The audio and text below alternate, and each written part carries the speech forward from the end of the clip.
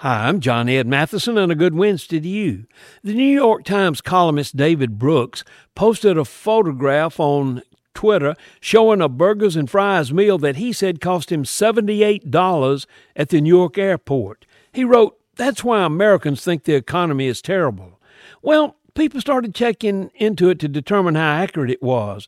The actual bill was only $17 of the tab that was for food. The remainder was for the bar bill. Maybe he shouldn't be writing his columns after spending that much at the bar. Now, there's a good lesson for all of us. It's easy to take some isolated facts and try to develop an argument for or against something. The only arguments that will stand the test of time are those that are based on truth, and truth is what the Bible offers. Jesus said, "I am the way and the life and the truth."